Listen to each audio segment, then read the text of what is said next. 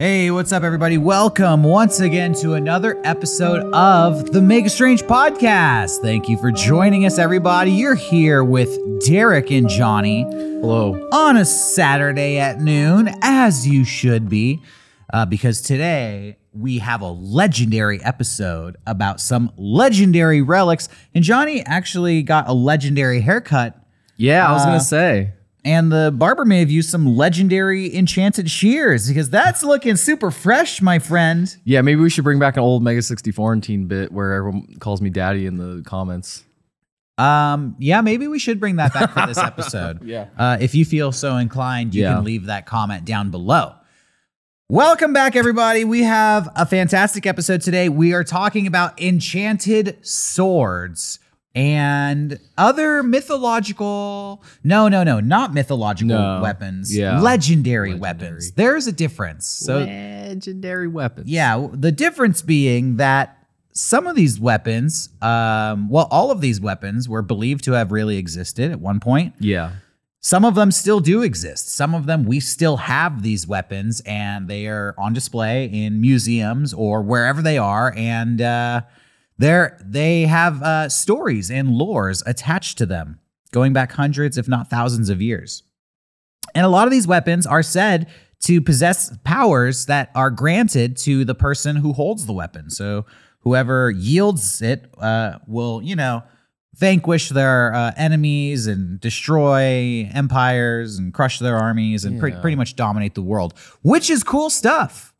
It almost feels like, why are we just letting these weapons sit around? Shouldn't we be destroying these things, casting them back into the fires of Mount Doom so they can't be wielded for nefarious purposes? Come on. Am I the only one who saw Lord of the Rings? We'll get to that stuff. We also go down a long list of legendary items, and Johnny and I have we looked at a list of hundreds of items, and we selected a group of 5 that we would wear unto ourselves. And using these 5 selections, we're going to end today's episode by engaging in legendary combat. You versus me. Who has the better arsenal of legendary weapons at hand? Yeah, forget about the creator clash or whatever. This is the real main event. Yeah, we looked up legendary suits of armor, magical. I actually put something in mind, which is a magical hamper that is said to have really existed. I have some enchanted plants to put in your garden to fuck up your day. Okay. I don't know how you're going to combat the legendary arsenal that I've put together to attack you. I don't know. But we're gonna see what you have. Sure. Yeah, it's an exciting episode. Yeah, I'm hyped excited to get into it. Me too. How are you doing before we get into it? You feeling good about, we recently did the Backrooms. Yeah. And that was a well-received episode. Yeah, that was great. It was kind of, a strange topic. I know we usually do more grounded and more older stuff, but I thought it would be interesting if we did something more modern with the Backrooms. Yeah. And some people weren't down, but I think most people were down, and all the comments were great. I really enjoyed it. I really enjoyed us doing that episode. It was our most successful episode of all time. I think so. I would say that most people were down. Yeah. And going back a few weeks even further, we did a yokai episode, and that actually kind of inspired this episode. If you saw that episode, you may remember we talked about the Oni Baba, who was a terrible ogre demon hag who ended up being defeated when a samurai had a Buddhist statue on hand that he prayed to, and the statue came alive and turned into a magical bow and arrow that he was able to use to slay the Oni Baba. That was such a cool part of that story. It kind of got the gears turning of what other badass weapons are out there in our collective lore. Yeah, it turns out there's so many. I didn't even think when you sent me that list of just general legendary weapons, I didn't even consider some of them to be legendary weapons. But I was baffled at what you can really break down from all these different sects of mythology. It ranges all the way from weapons like Excalibur, which have a name Yeah. and are known to have belonged to a certain person and played a certain role in these stories, highly specific, to almost like the very vague. Something on that list was like a flaming sword, Yeah, which I saw appears throughout all kinds of stories in mythology. And it's just, whenever a sword is imbued with spiritual energy, it is said that, it might appear to be glowing or flaming. But it was just very general. Like, you might come across flaming swords in your legendary journeys. Yeah. A lot of D&D-esque stuff going on. Yeah, I was gonna with say, these weapons. if you like D&D, if you like video games, this is the episode for you. Yeah, we're going to be talking about a lot of famous weapons that actually appear in video games like Final Fantasy and a bunch of other like combat games and RPGs. Many of you have probably heard of these. I think we should just jump right into it. And I want to tell everybody about a sword that I got really excited about. It's my number one pick for today's episode. I want to share it with you. This is basically the greatest sword in the world that you've never heard of. Oh. And it's a sword called Durandal. Durandal. You ever heard of Durandal? No, but it sounds like something from Final Fantasy. It appears in a lot of video games. Okay. Yeah. So Durandal is an Excalibur style sword. It basically comes from the same era as Excalibur, but it belonged to the French legendary paladin known as Roland. Okay. I think I've heard of Roland before. You may have heard of Roland. Roland is a famous folk hero from medieval France. Mm-hmm. He is said to have been the nephew of King Charlemagne and was also said to be Charlemagne's greatest warrior. In fact, Charlemagne had almost like a secret service. No, more like a team of highly skilled assassins called the 12 Peers. They were his Knights of the Round Table. They were his core military hit squad. And the leader of the 12 Peers was Roland, the strongest of all 12. And Roland was armed with this sword called Durandal. So far, this is sounding exactly like Berserk. You're gonna love this. And I'm hype. Johnny, you're gonna see where the Berserk inspiration came from. So, how did Roland come to get Durandal? By the way, let's go to close-up cam. I have a picture of Roland here, and it's badass. That is Roland. With Charlemagne. That's Roland in front. He also had a magical horn that he could alert people to danger by blowing on his horn. And I think you could see it looks like a giant red penis, but that's actually Durandal hanging from his hilt. So that's a drawing of Roland. Now you know what Roland looks like. So there's a couple of stories to how this sword got created. One story, kind of the simplest one, is that it was crafted by this Norse swordsmith named Wayland the Smith, who was known to be incredibly talented, but also extremely violent and hate-filled. And so any sword created by Wayland the Smith had like violent energy attached to it.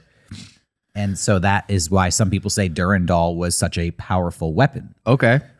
Imbued it with his hatred. But there's even better stories about Durandal, because all of these stories come from epic medieval poems that were written about Roland. There's one called The Song of Roland. There's another one called Orlando Enraged, kind of a Spanish poem about the hero Roland.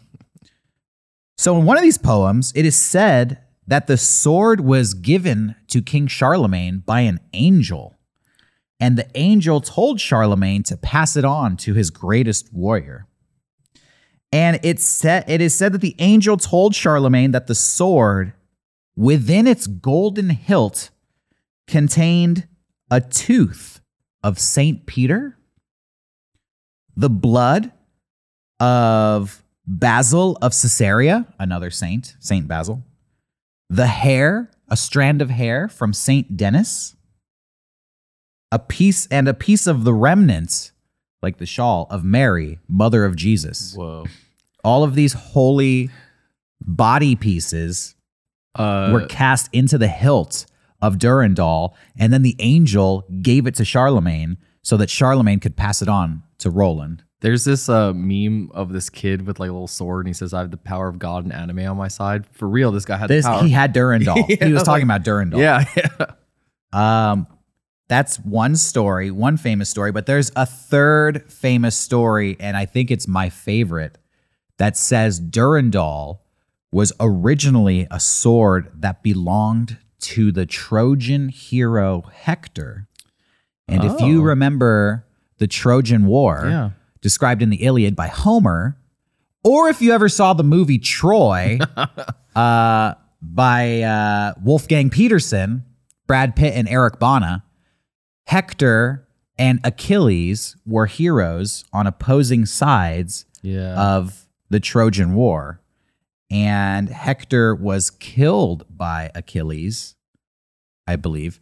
And Hector was the greatest warrior of the Trojan army, and Durandal was said to be his sword.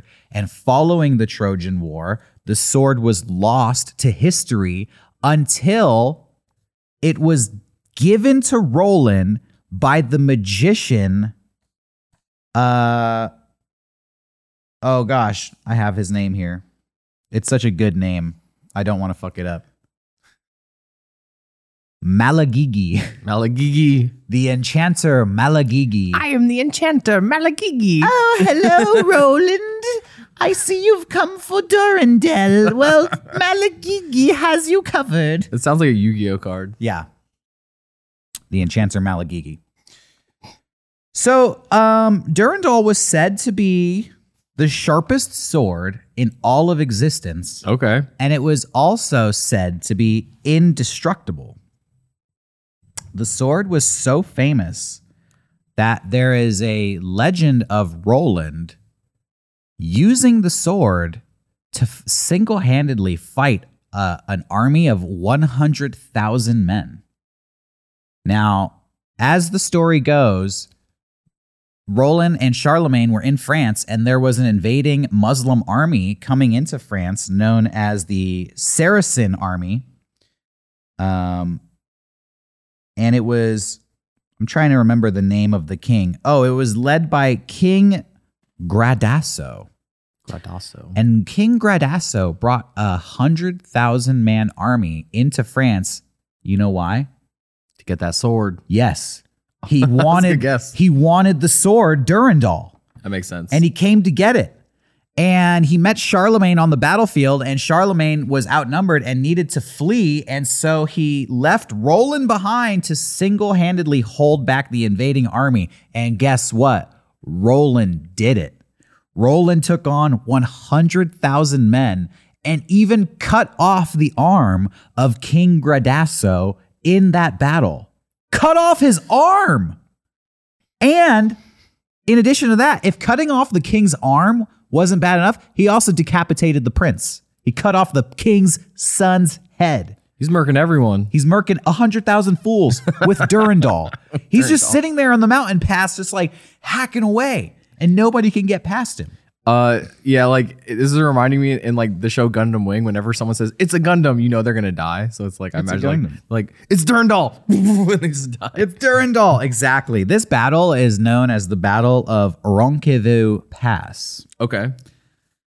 Well, as the story goes, Roland was mortally wounded, and he knew he was going to die, and he didn't want the sword to fall into the hands of the enemy.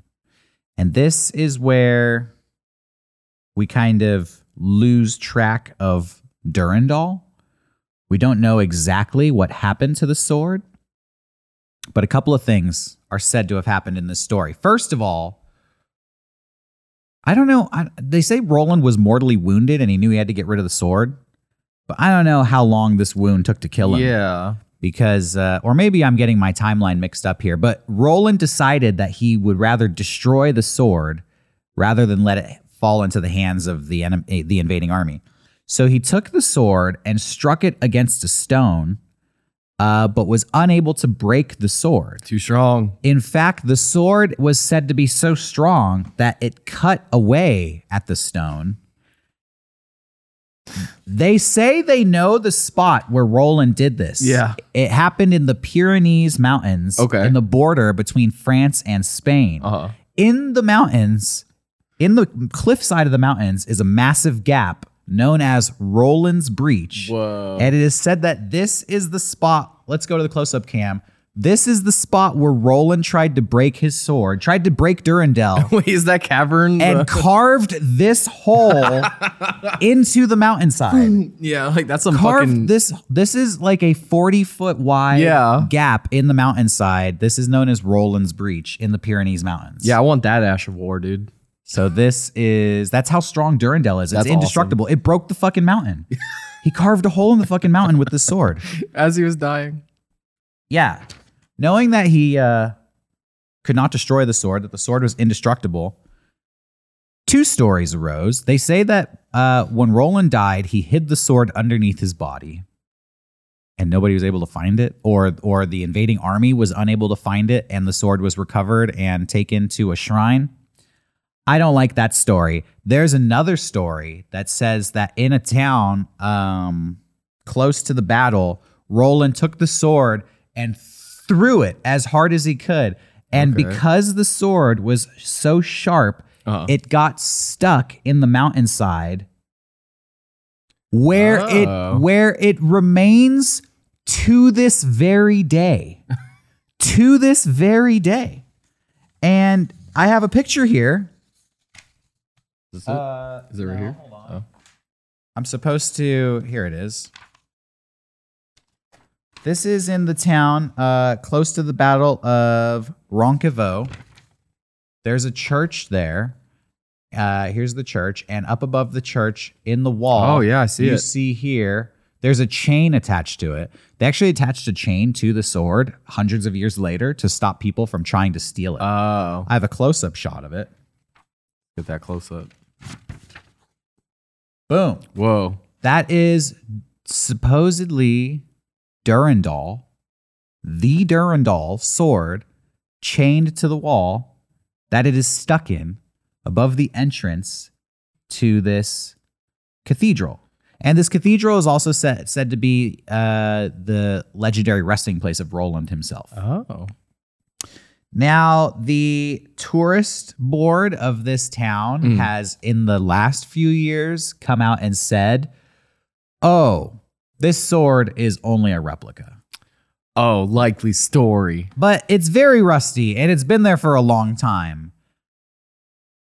So the jury's out. Like, where is the real Durandal? Okay. And did Durandal even actually exist to begin with?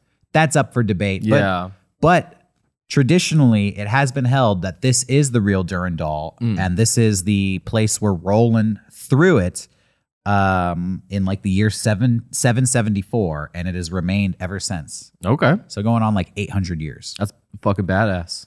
That is the sword Durandal. I'm going to go there and pull it out. Yeah, and if you are so inclined, you could go there and pull it out, and then you yourself would possess the sharpest sword in all existence that has the tooth of St. Peter and the remnants of Mary, Mother of Jesus built into it.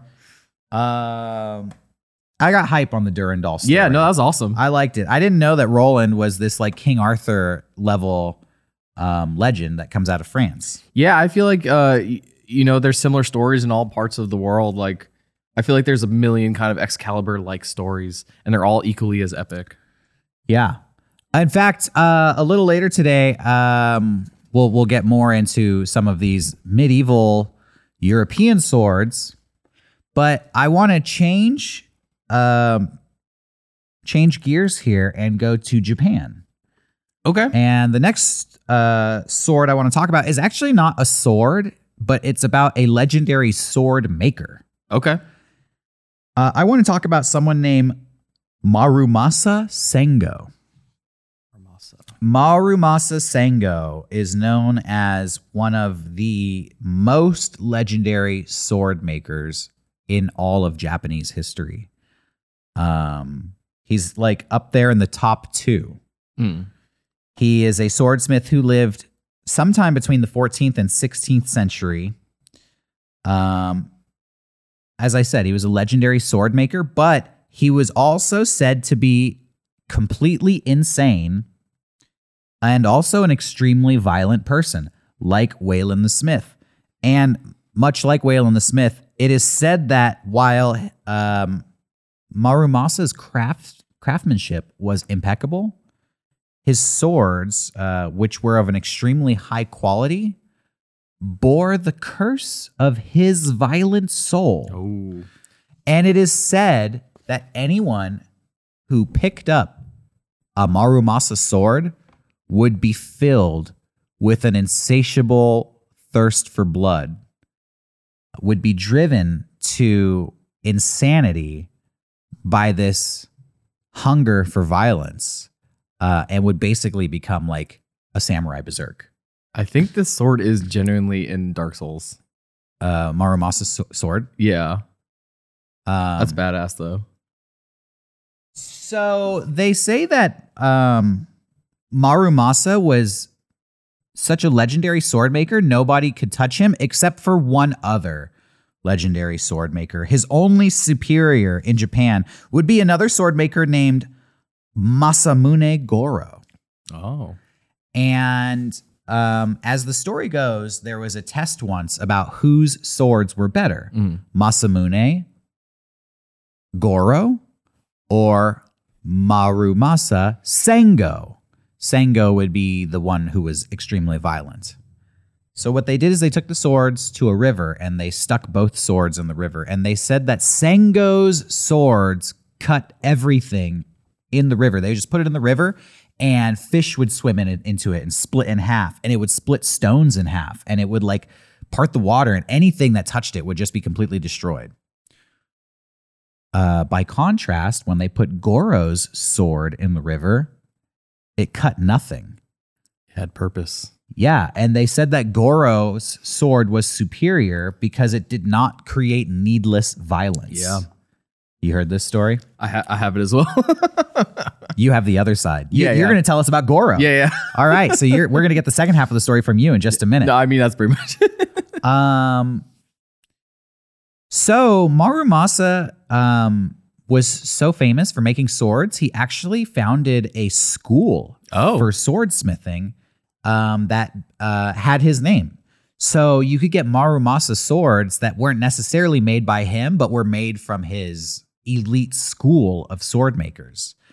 And these blades were the highest sought after commodity in like nobility, in the nobility class. Yeah. They were like a sign of your status. If you were anybody, you had to have a Marumasa sword.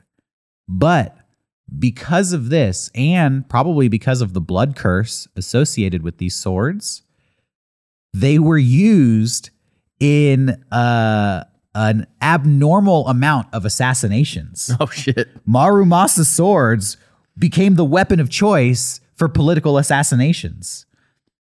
So there's a story about the first Edo shogun, a man named Tokugawa Ieyasu, and it says that when he came to power, his father and his grandfather had both been killed by Marumasa swords. And because of that, he banned anybody from having a Marumasa sword in his kingdom. He collected all the Marumasa swords and melted them down. And if you were caught walking around the kingdom with a Marumasa sword, you'd be punished by death. You were not allowed to bring one of these cursed swords into the kingdom. I love because this. the shogun, his father and his grandfather had been killed by these cursed swords, and he believed that the swords held a vendetta against his family. So the swords were banned. That made the Marumasa swords extremely even more rare because they were destroyed for all that time. Yeah. So that's the Marumasa swords. That's the blood curse. Oh, my God. Now you can tell us about the only swordsmith who is said to be superior to Marumasa, and that would be Masamune. Masamune Goro. Let me get this mic a little closer to me. Yeah, take your time. Yeah, so similar to what you said, Masamune was a Japanese blacksmith. He was widely considered the greatest Japanese swordsmith of all time. Yeah, number one. Yeah, he kind of paved the way, and he mostly made things called a tai chi and a tanto. What are those? The tai chi is pretty much just like the modern, or like very similar to the modern katana. Okay. And then I couldn't really find much info about the tanto, but it seemed very similar to like a dagger. Yeah, so I've heard that samurais would go into battle with a long sword and a short sword. Yeah, and they would kind of use the long sword almost like a shield, like to clash with the enemy's sword and hold their weapons down, and then they could strike with the dagger to like hit the neck, hit the vital organs, and get in for close combat. Yeah, so the long sword was the tai chi and the short one was the tanto. And so that was like kind of he really paved the way for those. No exact date was known for like when he was making swords, but we generally kind of know it was around like 1288 to 1328. Okay. Which is pretty cool.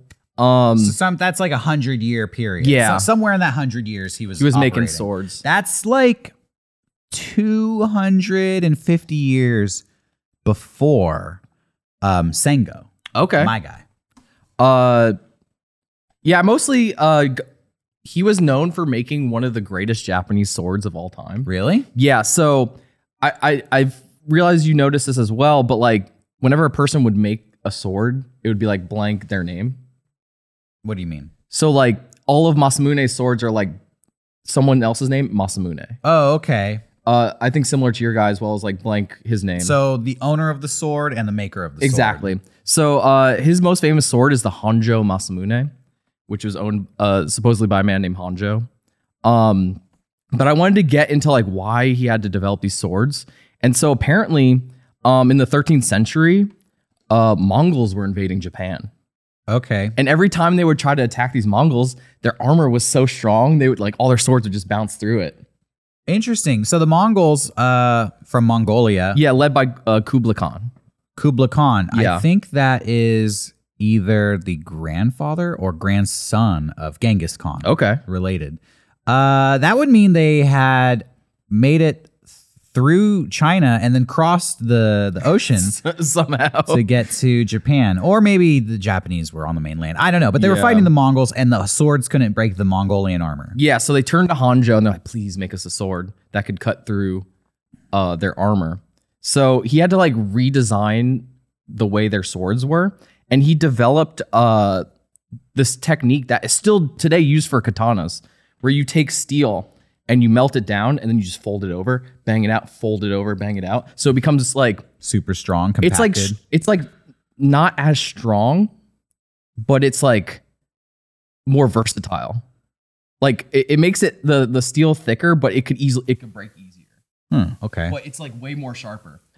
It's said that he folded his swords 30,000 times What the fuck? to get the strongest katanas. That means these swords could take years Yeah. to craft. And I had heard, actually, I left this out, but Marumasa, yeah, his swords could take years to craft. Yeah. This is a side tangent.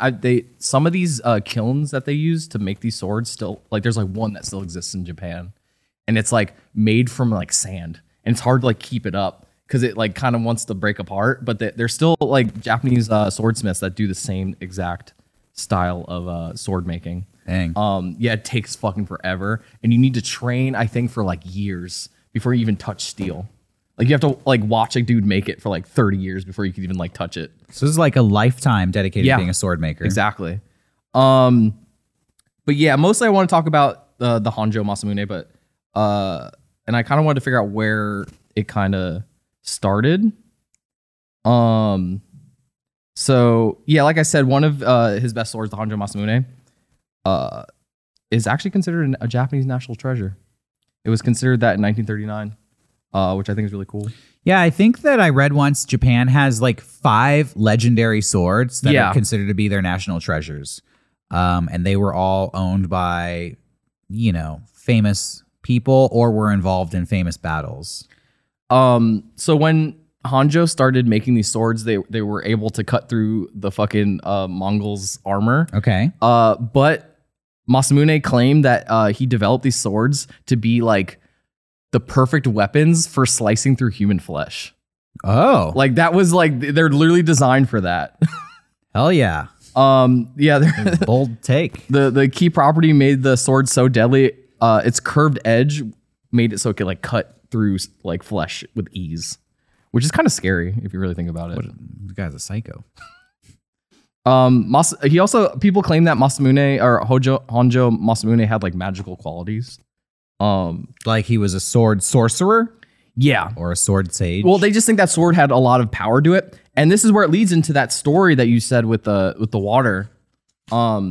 They think that the way when it sliced through the water and didn't hit anything, that was like a sign of its magical quality. Like it wasn't like it could magically dodge all that stuff. Sorry, I got a little lost in my notes here. I put everything in weird order. What I really wanted to talk about was how, you know, he would make these swords for shoguns and they would kind of pass down the line. But apparently there was a battle and Honjo, this is how Honjo got the sword. He was in battle and the opposing samurai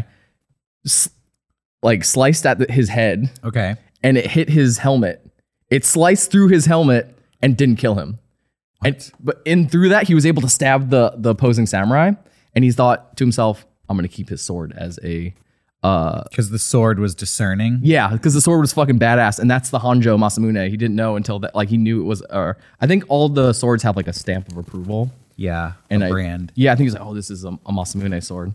So it stayed with him for like years until eventually some other shogun convinced him to sell it for like 12 giant gold coins, where it stayed with that guy until World War II.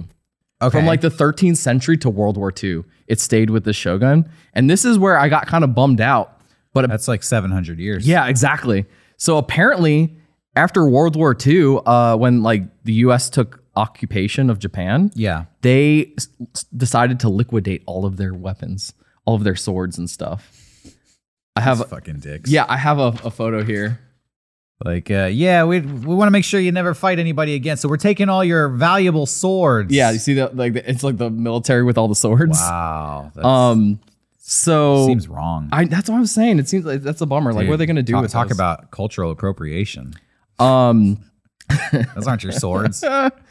But people like apparently in 1946, the police of this one area claimed they gave the Honjo Masamune to the American forces. In their writing, they have apparently it was given to a man named Sergeant Coldy Bimmore. Sergeant Coldy Bimmore. Where are you, bro? So What'd you do with the sword? here's the thing. Colby. Can People, you imagine, real quick? yeah. You're like 24 years old. You just came back from a war, and you have The most legendary, the Japanese- most legendary sword in the history of the world, arguably one of them. And you're like, yeah, somebody gave this to me. Yeah, I just don't stole know. You give it to your kid. Here you go. Go hit the tree in the backyard with this. So that's the thing. People think that this name may be like, mistranslation of like, Japanese trying to say this American name. Yeah. So no one can find this guy and no one knows if he really exists. Yeah, because I'll tell you, an American named Coldy Coldy Bimmore. does not exist. Like, that is definitely a mistranslation of Colby Colby or Cody or something. Cody, Yeah. but Coldy. Coldy. Who the fuck names their kid Coldy? Even in the 40s. So That's not a real name. I want to end it on this note. That being said, Who is Sergeant Coldy Bimmore? where is he? The Honjo Masamune to this day. No one knows where it is. It's lost? It's lost. It's been lost since World War II. Yes. Because Sergeant Coldy Bimmore took it. Dude, it's in somebody's closet. That's what I'm saying. It's in somebody's garage. Dude, there's definitely like someone It's at a swap meet. someone's great great grandfather probably has it, and then like they're like, this is a fucking stupid ass sword Bro, in an attic, and they threw it away or some every shit. flea market in America has a bunch of katanas. Yeah. And some of them look old as fuck. And one of them is probably the Masamune Honjo. Dude, that would be awesome. Oh, I forgot to show this. This is not. I think this is a Masamune that still exists. Okay. Look how fucking pristine that thing is. Here, let me hold it up to Yeah. the camera. It's very shiny. It looks clean. Yeah. Wow. That's a money machine right there. Dude, that designed to cut through flesh. It's got that curve on it. Anyway. I'm going to familiarize myself with the Matsumune brand, and I'm Yeah. going to look for Dude. the Hanjo Matsumune. Listen, I live in San Diego. We have a huge military presence going all the way back to World War II. Dude. If this thing is ending up in a flea market, it's probably in a Southern California flea market. Odds are. I'm going to take my shot. I'm going to look for this sword. I'm going to find it. That's awesome. Thank you for sharing that with us. Hey, I just want to pause. Yeah. By the way, subscribe to Make It Strange on YouTube if you haven't already. Hit the notification button. Make sure you tune in every Saturday to new episodes and every Wednesday to our new mailbag episode. We changed the day of our mailbags to Yes. Wednesday, not Tuesday. Be sure to check that out. Oh, I just thought it was funny. So like on our recent mailbag, we talked about how should it be the hotline or the mailbag? And it was cracking me up. Someone commented, I don't know if you guys realize the show's called Mega Strange Mailbox. Well, we could change the name at any time. Yeah, So, so- it's whatever we decide it is. Yeah, exactly. But thanks for pointing that out. No, I thought it was pretty funny. And be sure to follow us on Instagram. Please. Make a Strange Podcast. Okay, so let's pause for a second and explain to our audience that we just had some technical difficulties Yeah. on our show and one of our microphones cut out. And so we were talking about our personal experiences Yes. playing with swords as kids, and half the conversation was lost. Sorry, everybody. We're gonna redo. We're gonna redo the second half of this episode. But I guess what you missed in the conversation that was lost is Johnny's a big nerd. Yeah. And collected the Kill Bill swords. I had all the Hattori Hanzo swords, baby. You collected 3 katanas from the movie Kill Bill. yeah, that I got from a flea market. Yeah, you said they cost about $50 each. And then that reminded me of a story that I bought a katana from a swap meet once for about $30. And when I took it out of the hilt, it was so rattly. It's like in the handle, I pretty much knew like if I ever used this and hit anything with it, it would pretty much instantly break. I thought you So- were going to say instantly kill. Well, it would probably instantly kill too. It's essentially like a one-time use, one-hit kill, one-use only disposable katana. Ooh. And I keep it in my house in case there's ever an intruder. I know, all right, well, I have this emergency sword for just one time. I can defend myself. I like the term disposable katana. Disposable katana. That's what it is. One-time use. Use it and then throw it away, and then call somebody to clean up the body. All right. Anyways, I want to move on and get back to real swords. Okay. I want to tell you a story quickly about a legendary sword. What's different about this story is this sword actually exists. There's no debate about whether it exists or not. We have the sword. Yeah. What is so legendary about it is the fact that it exists, because for all intents and purposes, it should not exist. It No. defies logic that this sword is in existence. It's called the Gujuan sword. I am sure I pronounced that wrong. It comes from China, and it is a tin bronze sword that is renowned for its unusual sharpness, its intricate design, and its resistance to tarnish, rarely seen in artifacts from a similar age. Let me tell you how they found this sword. In 1965, some archaeologists were doing a dig along the Zhang River Reservoir in China when they discovered a series of burial tombs there. They discovered about 50 ancient tombs coming out of the Chu state. And in these tombs, they discovered over 2,000 artifacts from ancient China, including this ornate bronze sword that was found in a casket beside a human skeleton. This was discovered in December of 1965. The sword that was pulled out of the casket, and I should mention this casket was partially submerged underwater. Keep in mind, they were digging these tombs out of the Zhang River Reservoir. Okay. The sword was partially submerged in water. It was found to be in a scabbard that fit the sword so well, it was practically an airtight seal.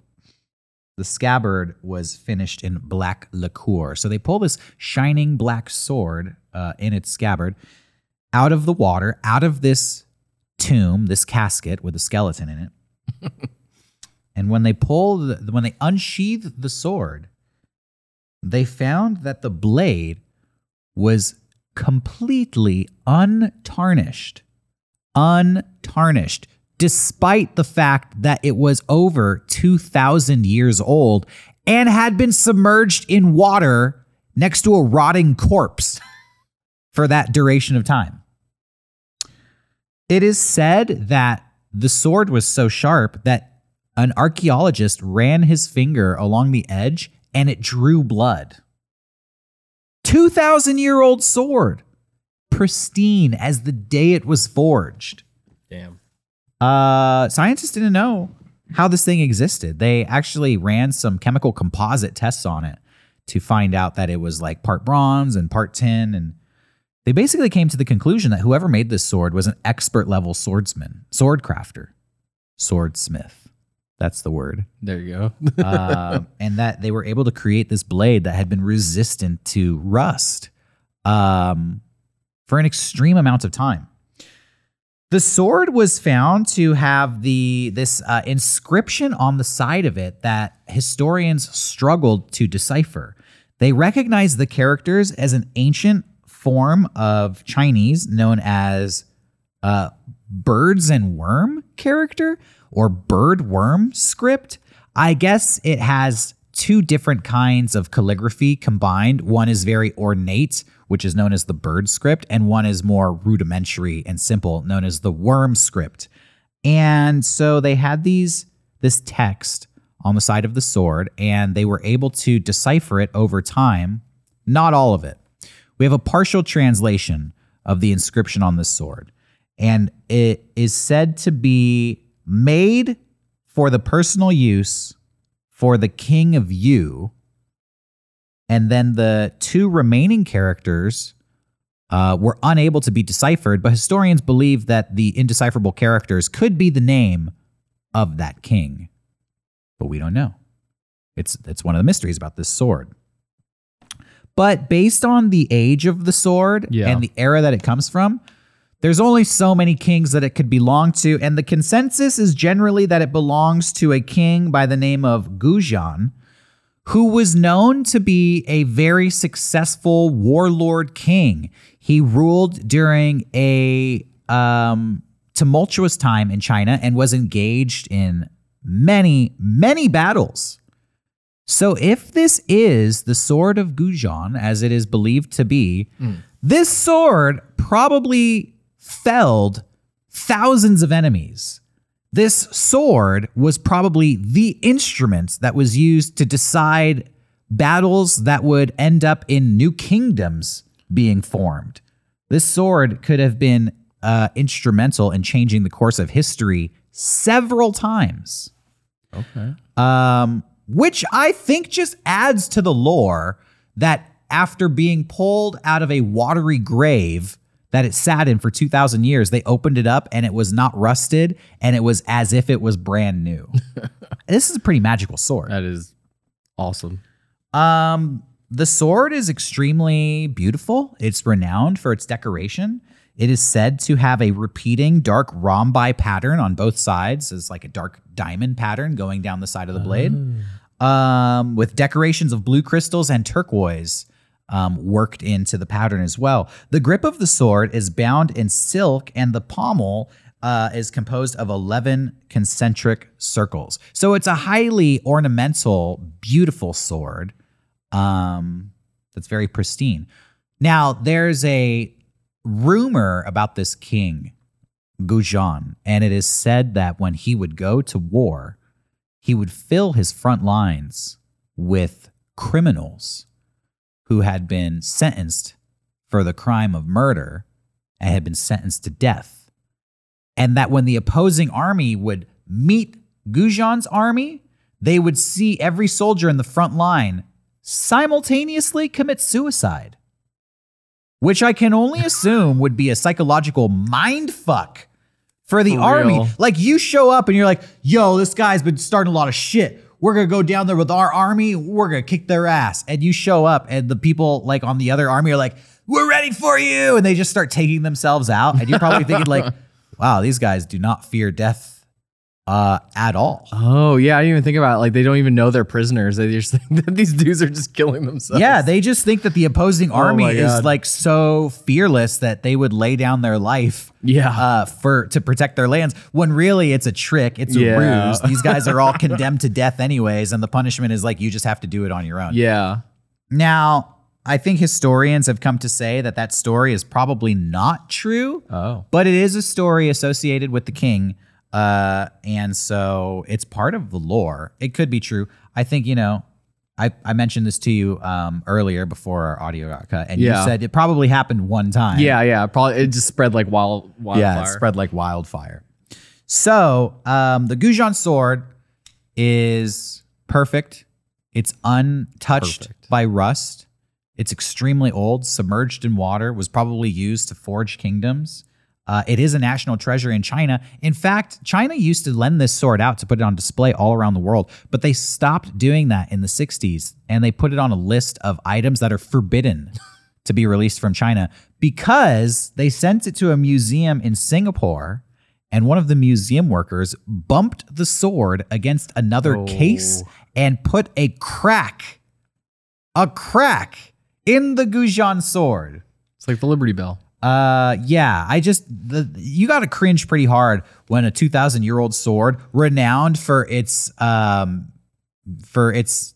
fact that it's still intact after so long, comes into your possession and you crack it. Oh, I'd be so afraid of losing my job. Like, yeah, you lost your job. I'd be afraid of going to jail. Yeah, I'd be afraid of like Chinese assassins coming to get revenge on me. Yeah, that is the Goujon sword. It's cool. It's a sword that's still in existence. It's in China. We know where it is now. We don't really know where it came from or how it exists. And scientists are very impressed by it. I'm impressed by it. Yeah. Okay, I wanted to do one more sword to talk about before we get into our epic battle. Oh. And I want to just briefly cover the most famous sword in Western culture, in history. Okay. You probably already know what this sword is. There's a hotel named after it. Oh, Excalibur? Excalibur, baby. Shit. Do you know the story of Excalibur? I assume it's the sword in the stone. We don't know. Okay, never mind. Then I guess I don't. There's debate. Yeah. We don't actually. Okay, so a lot of people don't know this, but the King Arthur legend is one of the oldest stories to come out of Britain. Yeah. We pretty much assume that the story is mythical, that it's all made up, but it is so old, we don't actually know. There could have been a real Arthur. Yeah. There could have been a real Merlin. There could have been a real Lancelot. There could have been a real Excalibur. But these things took place so long ago, we really have no way to tell. It's an oral tradition that's been passed on. Yeah. And a lot of people are familiar with the story of Arthur on some level. Maybe they don't know the exact details. Did you know that King Arthur's last name was Pendragon? Why have I heard that before? You probably did hear that at some point, and it's Pendragon. deep within your brain. And it's like, why do I know that? Doesn't that have a good ring to it? Yeah. Arthur Pendragon. Arthur Pendragon. That's from something. It's from this, but. So Arthur was the son or descendant of a king named Uther Pendragon. Okay. But for whatever reason, Arthur did not know he was the son of Uther. I don't know the Arthurian legend off the top of my head, but he was separated from his family and did not know of his royal heritage. And he believed that he was the son of somebody named Sir Ector. And Arthur actually worked as a squire for a knight named Sir Kay. Okay. So, the sword and the stone traditionally, magically appeared one day in an anvil. An anvil showed up in front of a churchyard on Christmas Eve. Whoa, Santa left it. Santa's blade. Yes. And this is believed to have taken place in the precursor or essentially ancient London. But it had a different name back then. It was called something like Londonium. Or something like that. On Christmas Eve, the sword in an anvil magically appeared on top of this stone in a churchyard. And it was said that it was foretold by Merlin that the sword could not be removed from the anvil except by the one true king of Britain. Okay. You know this story. Nobles Yes. from all across the land came and tried to pull the sword out of the stone. They weren't able to do it. But a teenaged Arthur was able to pull the stone out of the stone effortlessly and by accident. By accident. He didn't even know the legend.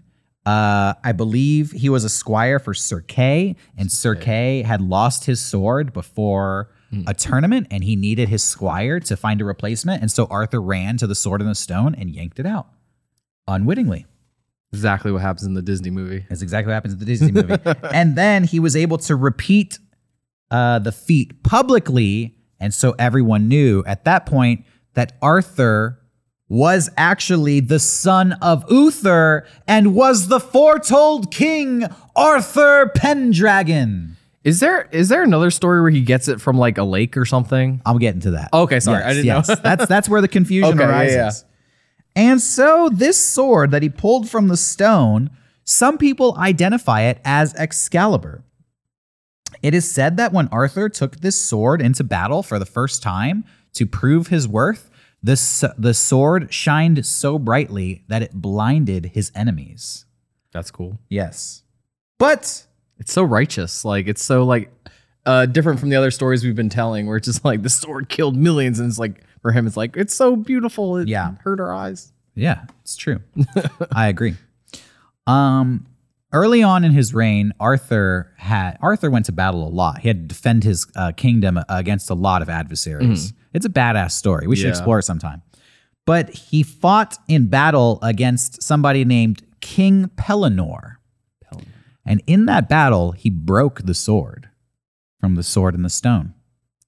He broke Excalibur. Oh. On Merlin's advice,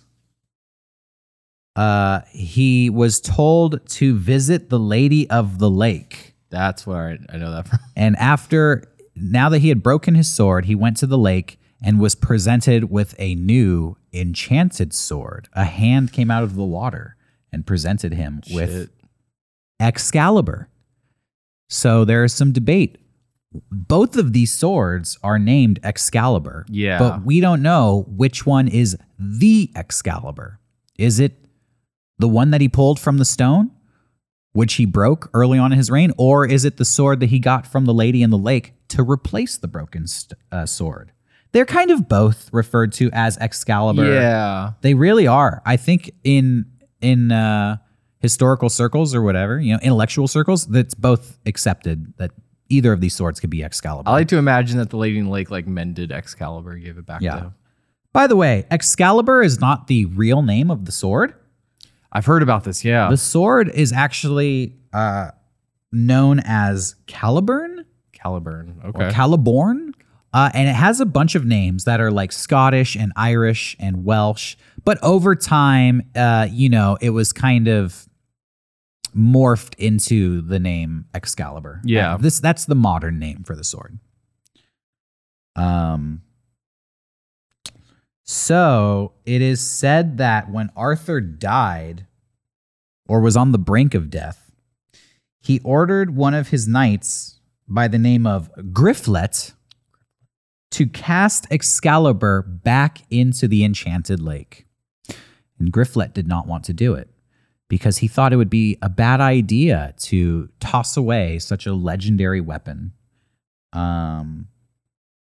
I guess there were 2 failed attempts to get rid of the sword, but then they finally decided, no, we really have to do this.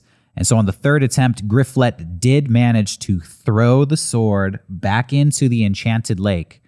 And it is said that a hand came out of the lake to catch the sword. And then once it held the sword, it descended into the water, and Excalibur was never seen again. Terminator 2 style. With the sword. Yeah. That's where the legend ends. But there is a real life follow-up. Okay. Because historically, we apparently know where Arthur Pendragon is buried. There is a grave at Glastonbury Abbey. And in the year 1191, the grave at Glastonbury Abbey was exhumed, opened up. They opened up King Arthur's grave. Can you believe that? In 1191, they were wiling out. They must have been really bored back like then. pop this shit open. Yeah, we got nothing better to do. Let's open up the tomb of the most legendary king of all time, see what we find. I'd do it. Yeah, you would? I mean, you want to see if Excalibur's in there? Well, do you think they found Excalibur in there? I'm sure they found a sword, but I don't know if it would be Excalibur. He probably had like a hilt, buried with a hilt. Did I nail it? Listen, this is all I'm gonna say. This event happened almost 1,000 years ago. Yeah. It happened like 900 years ago. Yeah. We're a little fuzzy on the details, but I'm just gonna lay it out there. Okay. This happened 900 years ago. They said they found Excalibur. Whoa. They said they found it. Shit. They said they fucking found Excalibur. They opened up the tomb and the sword was inside. King Arthur's tomb had a sword in it. Shit. They said it was Excalibur. They threw it in the trash. You know who got it? Merlin. No, Merlin was dead by this point. King Richard I, also known as Richard the Lionheart. Oh. Does that sound familiar? Yeah. That's Robin Hood. Oh. Richard the Lionheart Dude. was the king that went away, and then the bad king, I believe King John, replaced him, but they were always waiting for Richard to come back. Richard the Lionheart got Excalibur. You know what he did with it? Gave to the poor. No. Oh. Well, he gave it to somebody. Yeah, He gave it some guy. to his ally, a man named Tancred, king of Sicily. In the year Got to Italy? 1191, the Excalibur was presented to the king of Sicily, and from that point on, it is lost to history. We do not know what the king of Sicily did with that sword. They got Excalibur and they gave it away. They fucking gave it away. It's probably with the Hanjo Masamune. Yeah. That one's at a swap meet in California, and Excalibur is at a swap meet in Italy. Yeah. That's what happens with these swords. They just get given away. So if someone finds both of them, you're unstoppable. Yeah. So that's the story of Excalibur. Everybody has heard of Excalibur. Yeah, You probably didn't know that there's two Excaliburs, and it's a debate about which one it is. You've heard the story of the sword and the stone. You've heard the story of the lady in the lake, and now you know how they're connected. The first sword broke in a battle, and so they had to replace it with the second sword. The second sword, some people say it was thrown back into the lake. Some people say it was buried with Arthur, where it was recovered 1,000 years later and given to the king of Sicily, where it disappeared. By the way, Yes. Arthur had another sword, a little dagger. Sexcalibur. That would be a great name. I just made that up. Sexcalibur. I bet that exists. That's got to exist, right? Sexcalibur. It was called Carnwanon. Carnwanon. So he had his broadsword Excalibur and he had his little dagger Carnwanon. And a little story about Carnwanon. It is said that Arthur used Carnwanon to slice the Witch of Ordu in half. And that is pretty much all the information I could find about Carnwanon. He sliced a witch in half with it. He cut her down to size. You do not want to feel the wrath of Carnwanon, thou witch. Cut her down to size. Carnwanon. Excalibur's little brother. Yeah. You learned something today. All right. I did. Oh, That's not the end of our episode, okay. but we have come to the main event. It's time for the main event. Beat me to Did it. I beat you to Yeah, it? you did. Johnny and I have looked through a list of mythological items, and we have selected an arsenal. I have 7 items here, but I will limit myself to 4. Okay. You have 4 items. I have 4 items. We're gonna go back and forth.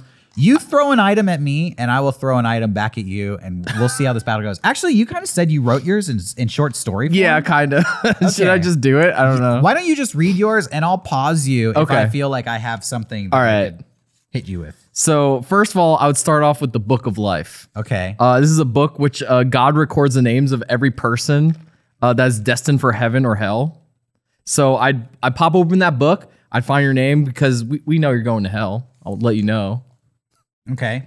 And then you get so bummed out that you're like you know, on your own path, like you're all depressed and shit. Okay. And then so when you're depressed and shit, I'd summon Nemesis, which is a chariot, or Nemesis' chariot, which is a chariot from Greek mythology that is drawn by griffins. And since you're all depressed, I'd try to cheer you up and be like, yo, Derek, we should go to Egypt and, have a good time and go to the Pizza Hut that's by the pyramids. All right, hold on. Let me pause you right there. Okay, so you've decided that I'm going to hell. Yeah. And you're trying to depress me. Yeah. And you use this chariot to hunt me down. No, I'm taking you to Egypt. Oh, you're putting me in the chariot. Yeah, Could this chariot go anywhere? I think so, yeah. Oh, I heard about this magical chariot. You get inside and you imagine where you want to be, and instantly you're there. Yeah, it's Nemesis. It's his chariot. Okay. I just kind of wanted to find a badass chariot taking on a cool trip. All right, well, here's the thing. I don't trust you because you've already told me I'm going to hell, and I suspect you're trying to kill me. So I'm going to make it really hard for you to find me. Fuck. So I'm going to wear something called the Mantle of Arthur in Cornwall. Whoever is under this mantle cannot be seen, but I can see everyone. Oh, which means it's basically the invisibility cloak from Harry Potter. No. So good luck finding me to take me to Egypt. Well, now my story's fucked. Yeah, you can't even find me to kill me. That's how I'm going to start. Oh. But let's hear the rest of your story. That's my first defense. Okay, so I'm like, oh, you're so depressed. I'll cheer you up with some Pizza Hut in Egypt. Okay. But I'm like, yo, let's make a quick stop. I just wanted to show you, like, I know a shortcut. So we like stop at the Red Sea, where I pull out the staff of Moses. Me as a Jewish person, I could wield it. So what's the staff of Moses? I raise it and I part the Red Sea. Whoa. Like Passover is happening right now. So I'm like, yo, check it out. There was a shortcut. So we walk in the middle where the Red Sea is parted. And then hold on. All right. I don't know what your plan is. I don't know how you're planning to kill me, but I know you're planning to kill me. I got my invisibility cloak, but maybe you were still able to find me. Yeah. You're trying to take me to this Pizza Hut in Egypt. Yeah. And I'm like, this is fucked up. So I got to do some sneaky shit. Yeah. So I'm going to sabotage you. Oh, no. Yeah. So I have a patch of this legendary Irish grass. No. And it's called hungry grass. Hungry grass. And when you sit on a patch of hungry grass, it causes perpetual and insatiable hunger. No, I already have that. Yeah, so you're going to try to do, but now you can't stop thinking about that Pizza Hut. Fuck, I want the Pizza Hut. You can't stop thinking about that Pizza Hut because you sat on the hungry grass and you're so insatiably hungry. But not only that, because you're so insatiably hungry, I'm going to manipulate you. No. Yeah, because I use psychological warfare.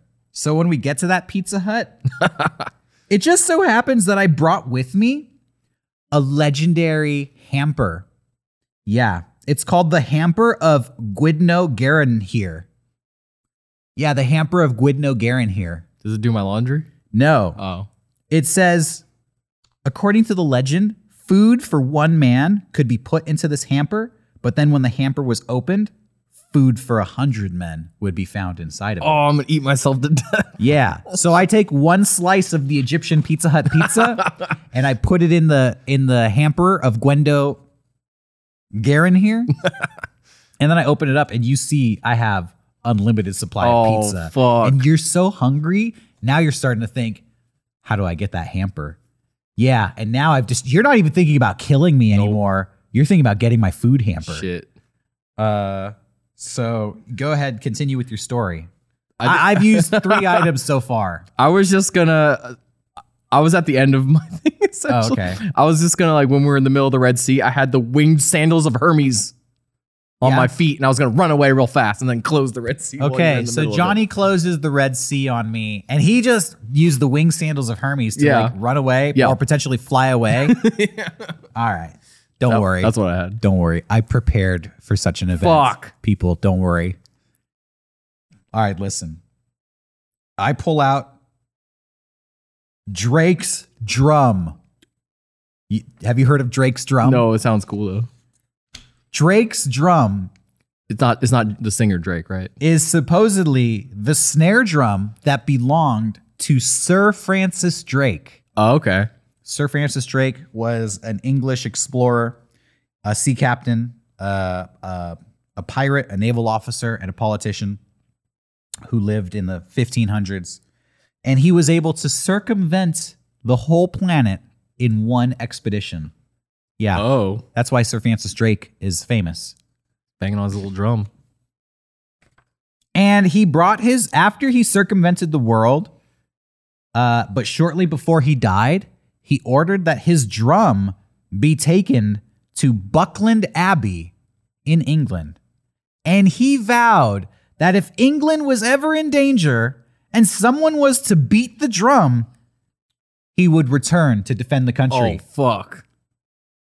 I have Drake's drum. You're going to summon him like Elden Ring. And I'm beating the drum, and the ocean is closing around me. But then the world's greatest explorer comes sailing up. It's circumventing the globe right as the Red Sea, washes me up. And of course, I go straight to the top because I'm very buoyant. Yeah. And Sir Francis Drake, shows up and he rescues me. Oh. Because he's like, I heard you beating my drum. He sounds like Paul McCartney. Yeah. Hell yeah. So I guess that ends in a draw. Yeah, it's a draw. Yeah, you don't kill me and I don't kill you. Yeah, I'm just really hungry and I'm flying. Running Yeah. like the Flash. I did have a sword on me called a Danesleaf, which is a Norse sword that belonged to King Hogni. And it is said that the sword gives wounds that can never be healed. And every time, it cannot be unsheathed without killing a man. So Whoa. next time I see you, No. I'm going to unsheath it. No. And you might be the man who's killed. Fuck. That was fun.